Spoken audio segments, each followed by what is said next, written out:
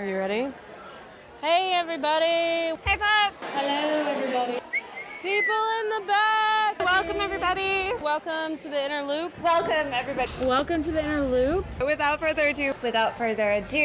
Okay, so without further ado, we're going to get started.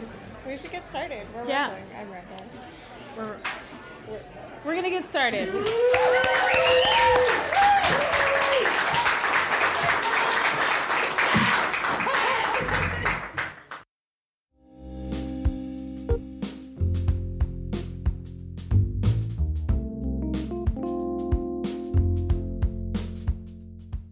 Welcome to the Inner Loop Radio. I'm Rachel Kuntz. And I'm Courtney Sexton. Thank you for joining us. If you haven't already, remember to subscribe to our podcast, leave us a review, and check out our website at theinnerlooplit.org. For any new listeners out there, here on the Inner Loop Radio, we delve into all things creative writing, whether that be inspiration or craft, publishing or editing, how to make a living, or just how we all sit down each day in front of an empty page. We invite friends and local writers onto the show to talk about their writing journey, what inspires them, or to delve deeper into craft. On today's show, we want to solve the mystery of prolific writers. Oh. And it is a mystery because I am the polar opposite of prolific. Courtney? Yeah, I mean, I'm not like Stephen King over here. It's just like Courtney's like, I don't know what you mean. I write and write and write all the time. But no, I feel like I write a lot, but not a lot creatively these days. I'm very much like a muller. I'm saying if journal writing counts, I'm crazy writing all the time. I've got journals and journals and journals like, stacked up across every wall. If magazine articles count, I do a lot of those. You do a lot of those. I don't know. I was thinking about, I'm going to throw it back to one of our recent episodes when David Keplinger took over, and his prompt, I was listening to it the other day, and it was so good. It was good, but what really hit me was he was like, I'm not one of those people who just like writes all the time. It really like kind of comes to me in little pieces. And I was like, me too. I was going to say, I feel like young writers always want to know about writing. What's your writing habits? How do you write? How do you, get into it? And I feel like this question is kind of related to that, how do you write so much or so many different things? How do you get your mind into all these different places? And how do you have the discipline to write that? Yeah. So that's insane. So my question is, do you do like Charles Dickens where you write every morning from 8 a.m. to 12 p.m.? I feel like that really jives with me. I mean, that's a beautiful idea. Ben Franklin said something like that too. No, Ben Franklin was insane, okay? He's get up at 4 a.m. Yeah, he was like, I sleep for 2 hours. Yeah, exactly. No. Charles Dickens, it was actually very reasonable when I read about his writing routine because it was he got up with his kids in the morning and then from 9 a.m. to 1 p.m. he wrote and then he would go for a long walk and then he would hang out with his family in the evening. And I was like, I could do that. Yeah, if I were independently wealthy, I could probably do that too. if we were all independently wealthy, we'd all be prolific, right?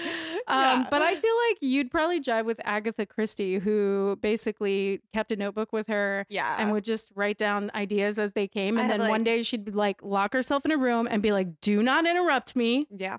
I'm writing. That's more my style for sure. Yeah. I find little half pieces of napkins or scraps all over and then they'll kind of just put together and be like, oh, that's a poem. There cool. it is. There it is. But it'll take years. So I'll be gathering them from the ether. That's my problem is it takes me years to craft anything. It's ridiculous. Well, I think part of it too, though, is when I think of very prolific writers today, especially in terms of those who are I don't know, maybe mass market kind of thing. There's a formula. Right? Stephen King? Stephen King or but he writes all different kinds of things. He does write all different kinds of things. Or I'm thinking of romance writers a lot. Nora Roberts. I was really into her books for a while. Yeah, quantity is not necessarily the goal. Great about them. Granted. They're not terrible, but there's a formula. So when you know kind of how to plug and chug, you can do that pretty easily too. Right? That's just another method. The Goosebumps books. Exactly. R.L. Stein totally came up when I Googled prolific writers. Yes, exactly. Yeah. All right. One more writing habit that I looked up was, which I really, really liked also, was Ray Bradbury. Yeah. Who would read a short story every night before he went to bed. And then he would write a short story once a week. Okay. And I was like, I feel like I could do that too. Because then by the end of the year, you've read 365 short stories and written, what was it, like 52? Yeah. That's awesome. That's I a lot. also like reading is obviously an incredibly important part of your writing habit. Like talking about that, I find that when I fall off of my reading, totally true. I also fall off of my writing. Absolutely. So yeah. Yeah. And I feel like goals like that, even if, you know, like if you're Charles Dickens and you do it every morning, or you're Agatha Christie and you lock yourself in a room, or Ray Bradbury who like has this goal each week, like having a goal like that, or at least forcing yourself to get over the hump is really important, because it's so easy to like get to the hard part and be like, I don't want to, sure. I don't want to figure this out, because you always I feel like I always hit a hump. I always hit a block. And then as soon as I like force myself past that block, then I have a breakthrough. There's also the like, along with that, oh, well, I can do it anytime. Yeah. There's it's like, it's in there. Oh yeah. When you don't have kids, you're like, I can write all the time. No. It's like, you keep yourself from doing it, because you're like, oh, I don't have to sit down tonight and do it, because I can really do it. I'll like do it. It's there. It's just a matter of like when I feel like it. That's what was great about grad school, is like deadlines. Yeah, exactly. Anyway, we don't know anything about being prolific. Alas. Let's get more on this subject with someone who, unlike us, actually is prolific. Coming up, we unlock the secret to prolificacy. Is that? It's totally a word, and I like it. I believe you. Stay tuned.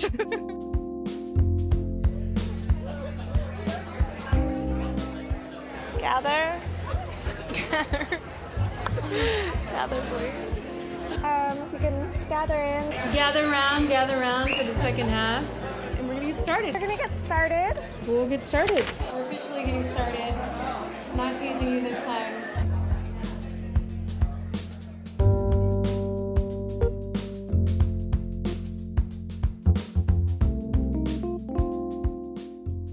Welcome back to the Interloop Radio.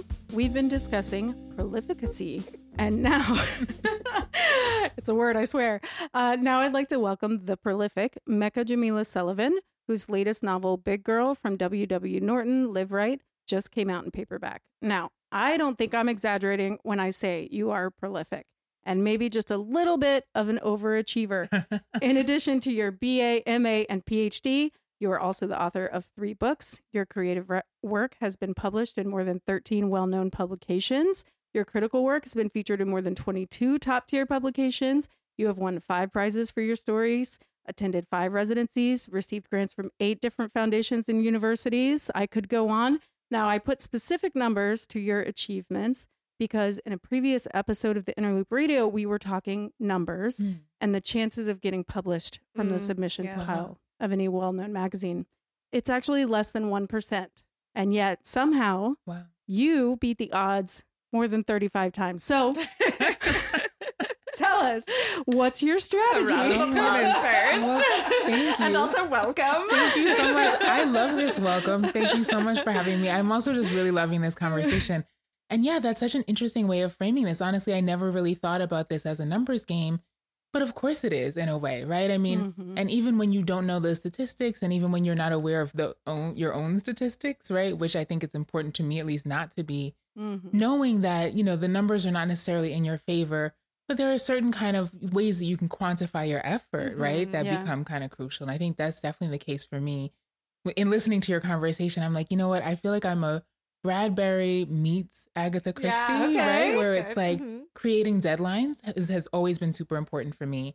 I spent a lot of time in grad school where, as you said, right, deadlines are kind of baked into the process. But, you know, I was in grad school for English literature and doing creative writing on the side. And so at a certain point, I felt like I actually, you know, I had the deadlines that were being imposed were writing deadlines, but not for the kind of writing that I, you know, sort of felt closest to, honestly. So I had to create similar deadlines for myself. And that did become a matter of sort of quantity, right? Like, this is how many weeks I have to produce this many stories or drafts, or this, you know, I have this number of days to get this draft to this number of readers, right? And though I hadn't thought about it in that way at the time, that's 100% what I was doing. And yeah, I mean, deadlines really, that's the thing for me. And I'm not at all a numbers person. I very rarely know what time it is, even what day of the week it is, right? So like training my brain to kind of move beyond its sort of natural way, right? And sort of thinking about my life and my time in very sort of, again, quantifiable ways. That really helped me to kind of feel a kind of fuller sense of creative freedom, because I knew like something is getting written by this day. You know what I mean? Whether it's good or not, how I feel about it, whatever, I'm getting it done. Yeah, it's that really rings true to me. I feel like there's so many aspects of writing that are so different that at some point as a writer, you're gonna like hit a discomfort and you're gonna have to force yourself out of your comfort zone. Whether it's, you know, meeting deadlines, like messing around with numbers, or when you get to the publishing process and you have to be your own marketer. And there are so many ways in which I've had to like push outside of my comfort zone. Totally. So better get used to it, writers. It's so real. Very true. So what about like submitting to magazines? Like what's the style? Do you submit to slush piles usually, or, you know, does your agent like make calls? How does that work? And can I interrupt also, or like adding to that, is that part of the deadline setting? Like I know for a while when I was not steeped in my creative writing, that was a way to do. I was like, oh, I'll write to this submission or something. Yeah, totally, 100%. And so I have to say that has changed over the kind of course of my writing career as well, right? So in the very beginning of my writing life, I would say, yeah, absolutely, I was submitting to the slush pile. I was submitting everywhere. I was submitting to the New Yorker. I was submitting to my undergraduate literary magazine, kind of at the same time, just like, you know, throwing balls at the wall and seeing what happened. And you know, most of that was predictable in terms of the outcomes at that time. But like, I think it was good because it got me into a habit, you know, submitting is kind of like working a muscle. And, you know, I developed a ritual around sort of submitting and how I would submit and when I would submit. And that led me to, you know, different opportunities where at this point, for the most part, I don't submit to the slush pile, or I just haven't, maybe is a better way to put it. I haven't in a while, partly because you know, some of these residencies, you sort of get to know people and meet people who are starting really cool magazines and they're asking you to submit something. And so mostly that's how that is working for me these days. But you're absolutely right that, yeah, for me, you know, early on, the idea of sort of contest deadlines or submission deadlines, absolutely, that was a way of sort of like, you know, working deadlines into my writing life and just deciding no matter what, right? No matter what I have going on in my day job and my family life, whatever else, I'm going to submit this story to this contest at this time. And that's something that I highly recommend. And the other thing is that, as I said, the rituals. So one of the rituals I developed while I was working on this kind of like, you know, sort of creating these external deadlines was I had a rejection ritual, and I still kind of use it. And it's one that I actually haven't talked about. Yeah. We're like, we both like talked about it. I know. I haven't talked about it publicly, but I feel like this is perfect for this, you know, for this venue and this forum. So basically what I would do, and I still do in a certain way, when I receive a rejection, I do something that feels really good to me. And then I do something that is good for me. And then I get back to work. And so what that might mean is like, you know, I love French fries. Anyone who has read my work, especially this novel, knows like I love fries. So I might be like, you know, if I get a rejection, especially if it's something that I, you know, that I was really hopeful about or not, honestly, I'll just like treat myself to like the very best crinkle cut fries, like fried perfectly with the right amount of salt. You know what I mean? Like make it good, you know, like perfect, right? And really, truly enjoy it. And then I'll do something that is good for me, which could be, you know, taking a long walk and getting fresh air. It could be doing my taxes, right? Something that feels paying, you know, a bill that's just, you know, kind of library fine, whatever, right? Something that's sort of I love that your bills are library fines. I mean, sometimes they are. I mean, you know, like, hey, this is a safe space, right? Sometimes they are. Whatever is the thing that will make me feel self-efficacious, right? And feel like, you know, I'm capable of doing things that I may not want to do, you know, sort of activating that part of myself that sees myself as someone who can accomplish what they want to accomplish in the world. And then I get back to work, whether that means, you know, writing another couple of paragraphs or submitting the same thing again, right? Just something that sort of signals a kind of forward momentum with my writing. And that is something I developed very early on in graduate school. And it really held me down because, I mean, you kind of need all of those things. You know what I mean? If you want to sort of get to a place where you are prolific or productive or just like where your work is out in the world, you need to feel okay a lot of the time. You know what I mean? You need to kind of be self-efficacious and you need to be working. Yeah. And so sort of wrapping that all up as a response to rejection was really helpful for me. Yeah, that's probably the best submission advice that Yeah. we've ever gotten on the That's show. super healthy There you go, also. y'all. Yeah. No, but I Yeah. love this description of like submitting is like a muscle that you Mhm. have Yeah. to work, and that you talk about rituals and stuff, and it sort of reminds me of, you know, workout routines and Mhm. things, or like trying to run and you like push yourself a little bit further, a little bit further. And it's very much, you know, about discipline. And I think, you know, I think submitting is such a discipline Totally. that you have to practice, and Mhm. probably gets easier with time. Yeah. You know, I think it's also for myself, it has definitely gotten easier the more you do it. Right. The less rejection like gives you that deep sting. Mhm. Right. But I also love this, like, you know, self-care routine at the Yeah. end Totally. where, you know, I take a hot bath after a hard workout. Yes. You got to treat yourself after a bad rejection. Yeah. And, you know, I mean, working out is something that I think about a lot and do a lot, and what it means to work out for me in a body that's not necessarily sort of the one you think of when you think of an active body or an Mhm. athletic body. And absolutely part of what makes that work for me also is Mm-hmm. that the pleasure aspect, right? Like Mhm. if I were just expecting myself to do, you know, deadlifts all the time, right? Yeah. Where it's all labor and I personally don't get tremendous enjoyment, it wouldn't happen. Right. So I have to kind of make sure that I'm centering my joy and my pleasure, you know what I mean? And so absolutely, I think Totally. it's really writing, and honestly anything challenging that you want to do in life, probably there's going to be a kind of resonance there, right? That like you have to make it enjoyable, you have to access some kind of pleasure, otherwise you just won't do it. Yeah. So true. And Well- remember to celebrate the rewards. Yes. Yeah, well, I mean, I love hearing this from you, because so often the rhetoric is about like the pain of writing, Right. and writing is so Right. painful, Yes. you know, And like, lonely and yeah, and just like, not good. yes, okay, Yeah. and you Yes, know, totally. It is a yes and for sure. Yeah. Yeah. And I think reading too, like, you know, really kind of giving yourself pleasure reading yeah, that helps you remember why you love letters, why you love language, Yeah. why you love whatever your form is. You know what I Mhm. mean? Mm. At least for me, that stays with me. And so I treat myself to pleasure reading pretty regularly, especially after a major deadline. mm-hmm. Wow. Just going to let that sink in. I know. Yeah. What have you pleasure read recently? I was gonna say, I do. Okay. I Dig really into want to that. know. I'm here for it. So it's funny. I mean, it's been a minute since I've had a chance to do like real pleasure reading, but that's because I'm like doing cool things like, you know, blurbing books and reading Yeah. new stuff. And, you Oh, know, love so that. Fun. there's a pleasure in that Yeah. too, right? My go-to, honestly, so I have several, but Jamaica Kincaid, Mm-hmm. like her narrators, I really just always feel like Yeah. I'm hanging out with like a wise, hilarious homegirl Yeah. who like totally gets it on every level. You know what I mean? I just feel so like seen and understood and challenged by her Mhm. narrators. Like they truly feel like friends. So she's always pleasure reading for me.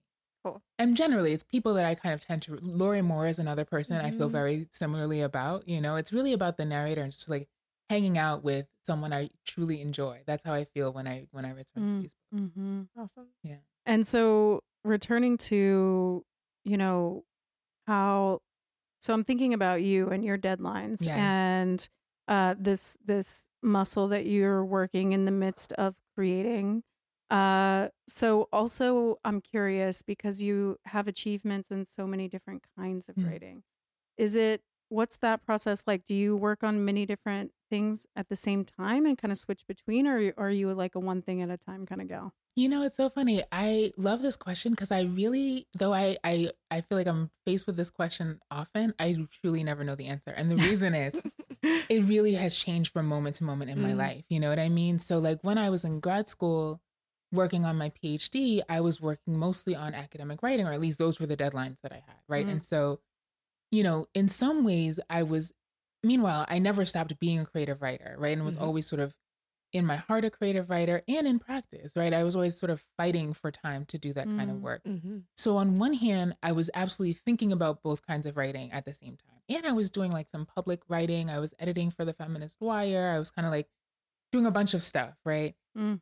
And yet it really, I think my way is actually to kind of create little pockets of space and Mhm. time where I'm able to sort of separate the different kinds of writing. So like, you know, after a semester of working on the dissertation, for example, I would give myself at least 2 weeks to like just focus on short stories or just focus on a novel.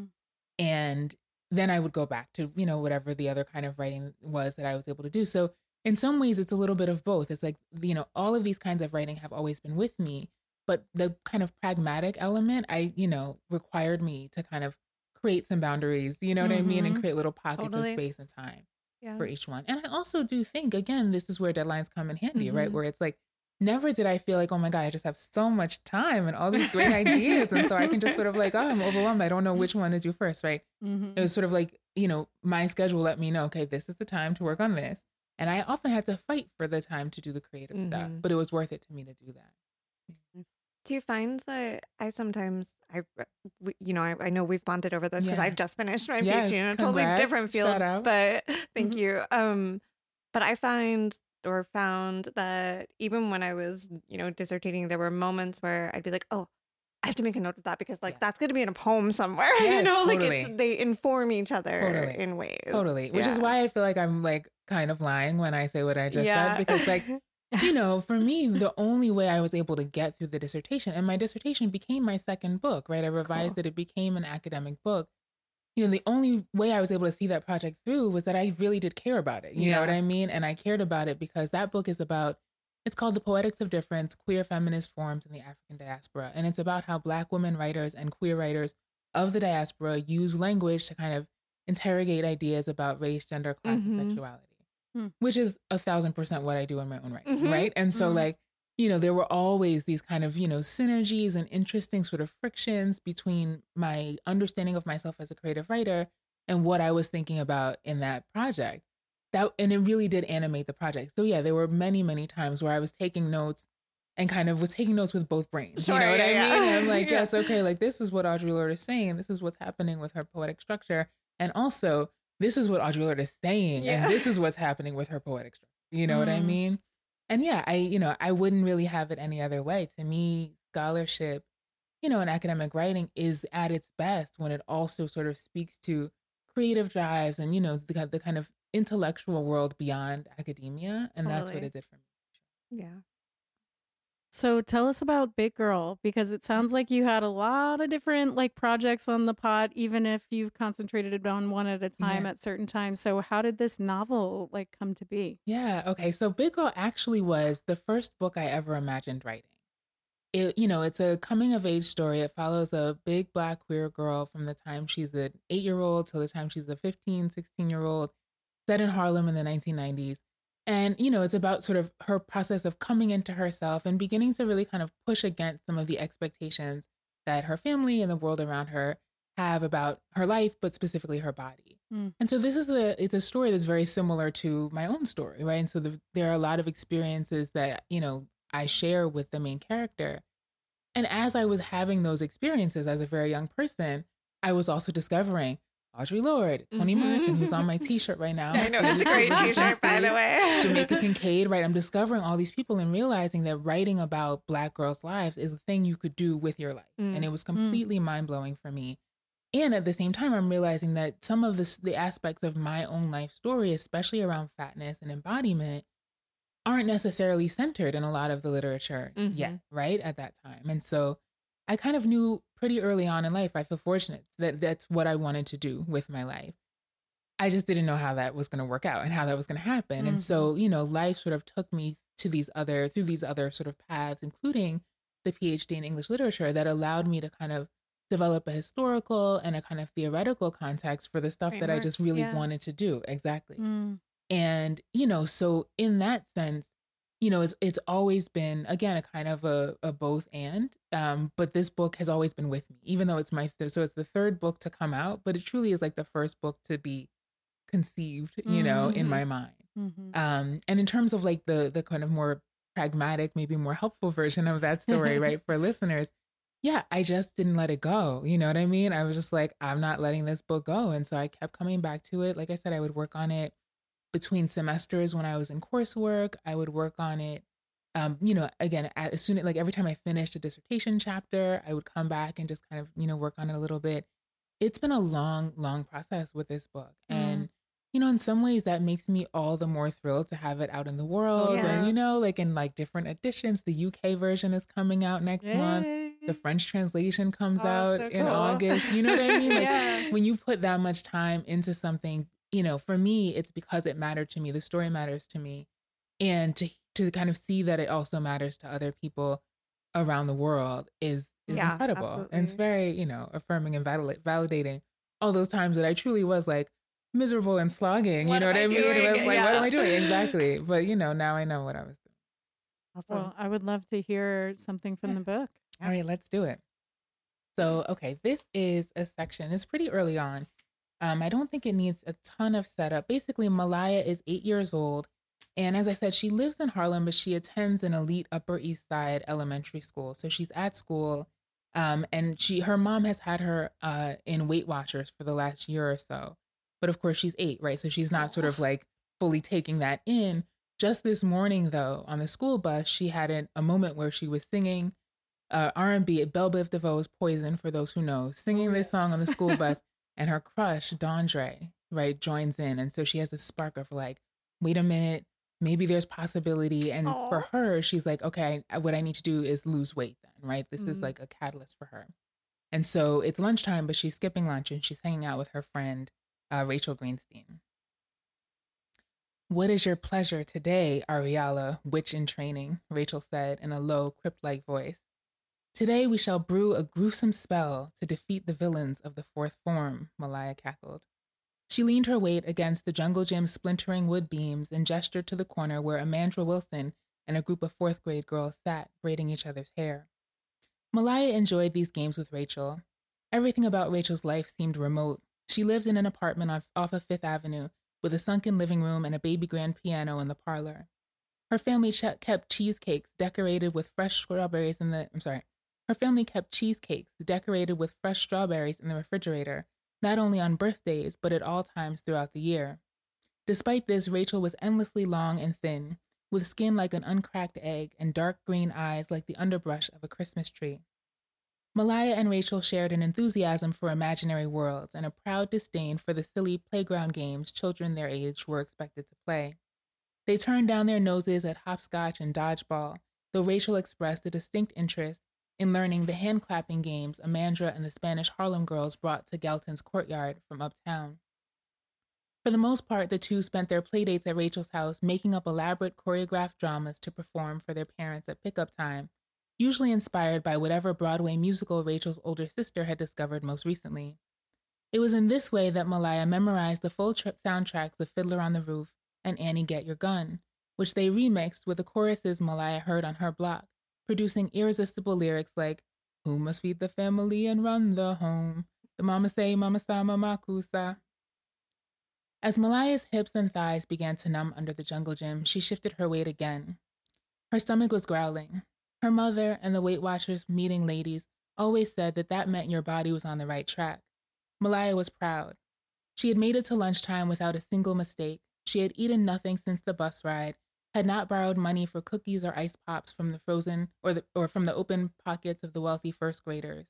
She imagined her new self, thin and pretty, a vision tantalizingly within reach. She felt so changed, so hopeful, that when Rachel suggested they join the game of freeze tag forming on the other side of the courtyard to spy on the earthling children, Malaya felt herself push up from the ground and heard herself say, "Okay." She felt her classmates' eyes on her as she and Rachel neared the huddle of small bodies gathered on the blacktop near the basketball court. Rachel took her hand and led her to the center of the group, where they stuck their feet into the circle and sang along to the chorus of Eeny, Meeny, Miny, Mo, as Maurice Orland, a math genius with deep freckles, poked each sneaker in succession. Malaya prayed silently that she would not be chosen it. Soon the teams divided and the children began to scatter over the wide brick courtyard like a bag of spilled jelly beans, running quickly away from Jonah Berkman, the runny-nosed boy whose sneaker had been chosen. Malaya ran, slow and stumpy at first, then faster. She felt herself loosen. She closed her eyes and thought of her new body, lithe and quick, the smaller, better girl she would be one day, soon, so soon. The courtyard softened into a blur beneath her. Air rushing at her face, she felt light but also marvelously full, not in the stomach but past it, everywhere else.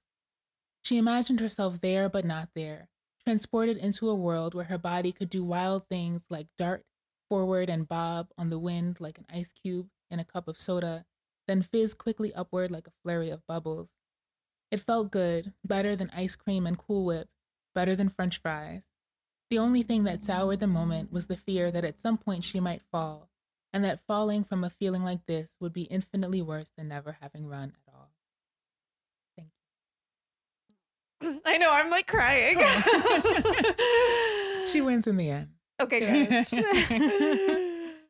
I can just relate to that character so much. I just remember, well, I've spent so much of my life just wishing I had a different body. Right. You know, I feel like probably every woman can relate. Totally. I think folks of all genders, you know, I think we're all sort of socialized to believe that our bodies are wrong, you know, and I think it's widespread. And talking to folks about this novel, it's really been eye-opening to see just how pervasive that ideology and that sort of worldview is and how deeply we kind of take it in, you know? Yeah. Feels very ingrained. I'm glad we're digging it out. That's right. Let's do it. Well, this has been such a great discussion. Thank you so much for joining us on the show. Thank you. It's been a pleasure. So much fun. Mecca teaches at Georgetown University, and you can buy her book, Big Girl, from W.W. Norton Live Right, now in paperback. And we have had such a great time with you, but will you stick around for a little game? I sure will. I love games. Let's do it. Awesome. Up next, we will see what writing about identity has to do with clouds. Stay tuned. Yeah.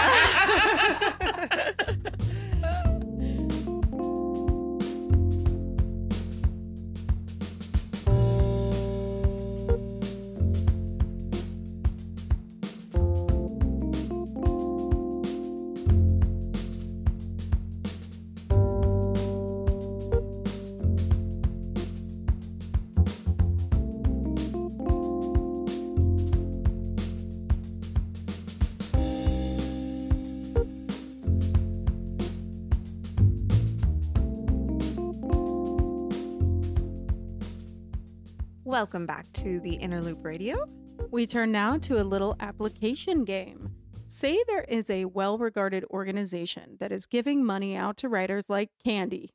If you get accepted by them, it will open all the doors for you and they will cut you a check that will fund your writing for a year. But it is very exclusive and they have an unusual mission. Okay. Not unethical, just unusual. Unusual. Mind you. So Courtney, Mecca, and I had to write our applications to this fictional organization, and we had to make the project that each of us is currently working on or thinking about fit in with their mission, which is often something you have to do when you apply to residencies and grants. You have to take what you're working on and try to make it make sense with, you know, the people who have the money. So what is this fictional mission? Courtney, do you want to do the honors? Absolutely.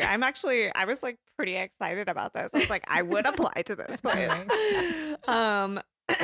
without further ado, we are passionate about clouds, which we believe are the artistic and emotional expressions of the atmosphere. We want to honor any work that mimics those expressions or otherwise interprets the shapes of clouds. Yeah, so I totally stole this from like a list of weird groups that Really? actually exist. Of course it does. Yes, and it's a club of like so cool. cloud lovers. Okay. So anyway, Maybe they're my how people. did this little exercise go, ladies? Was it easy? Was it like I don't even know where to begin? I feel like mine should be better than it is because I've been doing nothing but applying to like grants and grant writing for various things over the past couple of years. So like it should be better. But I got kind of stuck with my head in the clouds thinking about what an amazing organization. Now she's this got all must the be. puns. Yeah, right? So I don't know, Mecca. I thought it was so much fun. Yeah. And I mean, like you, I mean, I think it's also just like a really useful exercise because it's true. This is, you know, part of what's asked of you, right? Is sort of figuring out how to articulate your work for a particular audience. And so, and I'm like, hey, cloud people, I didn't know y'all existed, but I'm here for it, you know? Okay, so who wants to read the results first? I'll go. Yeah. Okay. Okay. Yeah. Let's start strong with Mecca. Well, we'll see. I don't want to overpromise here. Some might say Malaya Clondon has her head in the clouds. As the big black queer girl protagonist of my novel Big Girl, Malaya retreats to the joys of her imagination to escape the realities of her life on the ground. Growing up in a quickly gentrifying 1990s Harlem, Malaya uses art, music, and also food to block out the harsh messaging around race, gender, fatness, and the body that cloud her vision of who she truly is. Clouds figure prominently both in the novel and in my writing process. Malaya seeks inspiration and solace in a range of cloud forms, looking to the clear, cumulus sky as a site of hope on her bright days and finding comfort in Harlem's stormier skylines when she feels herself sagging, full and low, like a nimbostratus. Like the clouds themselves, Malaya's body and her spirit are expansive and uncontainable. Communing with them helps her feel less alone. Like Malaya, I see clouds as a crucial part of my writing life. From its initial stages to the current iteration, I find that my process with Big Girl is at its strongest when I am surrounded by clouds and members of the cloud community. For this reason, support from the Society for Cloud Inquiry and Enthusiasm, SCIE, SCIE, would be invaluable to me. Thank you. Oh my God. Okay, you definitely should have gone last, first of all. I just feel like I went too far. I got into it. And then, you know what, though, an acronym, because I was like, I need to give this thing a name, but it has to be SCIE. So how are we going to make this work? It's like, you know, a poetic constraint. So two things. This is why you, first of all, have all these awards. Exactly. I was just going to say, I was like, okay, it is clear to me now. I don't know. Y'all should have a foundation is also, I think, what's going on. Also, the other lesson learned. Right? Is this true? Like, do clouds feature prominently in the novel? I mean, like, they could. I mean, as metaphors. Yes. Yeah. Yeah. Like, nothing I said there was untrue. Yeah. And I think that's the way to do it, right? Like, except for I have not been aware that clouds figure prominently in my writing practice. But thinking about it, they're always there. Yeah, so they probably do. Yeah, exactly. Give me that money, Cloud Foundation. They will feature prominently. They will. Yeah. I will write all your cloud novels. Exactly. Let's go. If you're going to sponsor my writing for a year, I'm going to bring the clouds out in that book. Okay, they're going to be clouds in every scene. It's true. It's true. Yeah. Yes. I love it. It was an awesome exercise. Cool. Wow, you killed it. I don't know. All right, you're gonna have to follow it. I'm just gonna go because it is not there. And I didn't get into. I wanted to build in the language of the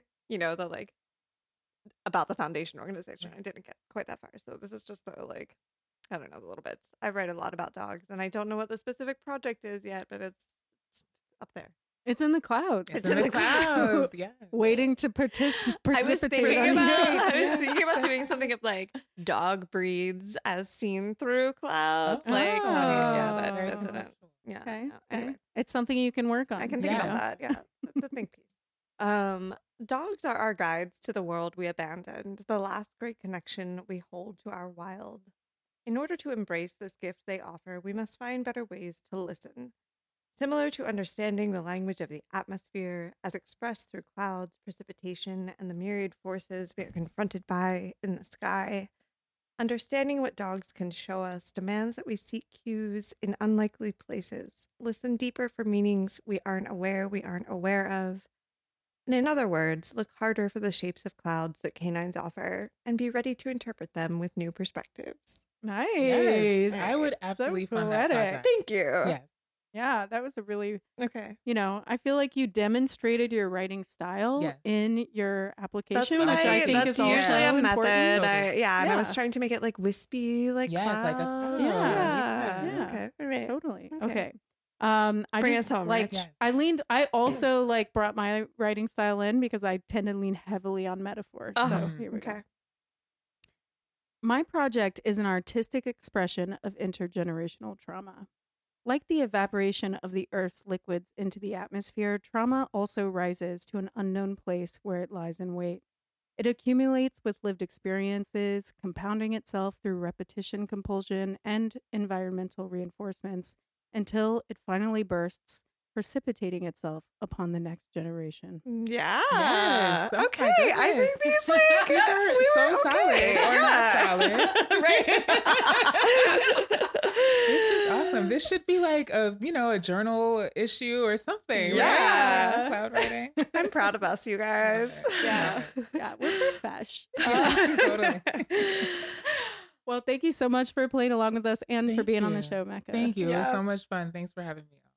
That's our show. We'll be back next Monday with an Inspiration Takeover, our new series of mini episodes where a local writer takes over the podcast to give us a dose of inspiration. And if you want to learn more about the Inner Loop and all of our programming, visit us at theinnerlooplit.org or find us in the clouds, where you can also donate to support us and local literature. But don't throw your money to the sky. Like, actually give it to us. Yeah. Follow us on Facebook, Instagram, and Twitter at theinnerlooplit. Today's episode was produced by me, Rachel Kuntz. Our theme music is by Andrew Logan, and our technical advisor is James Skinner. Thanks again to Mecca Jamilah Sullivan for joining us on the show. And if you enjoyed today's episode, tell us with some pictures of clouds. Or better yet, leave us a review that can be pictures of clouds. Can be. But it could also be The Inner Loop Radio is a visible mass of miniature literature droplets, gathering inspiration from nearby sources and pouring motivation upon its listeners. That's a good one. We should say that. Right? I got metaphors all day. On that note, don't forget to subscribe. Subscribe so you can get inspired, get focused, and get lit on the Inner Loop Radio. Happy writing. Right on.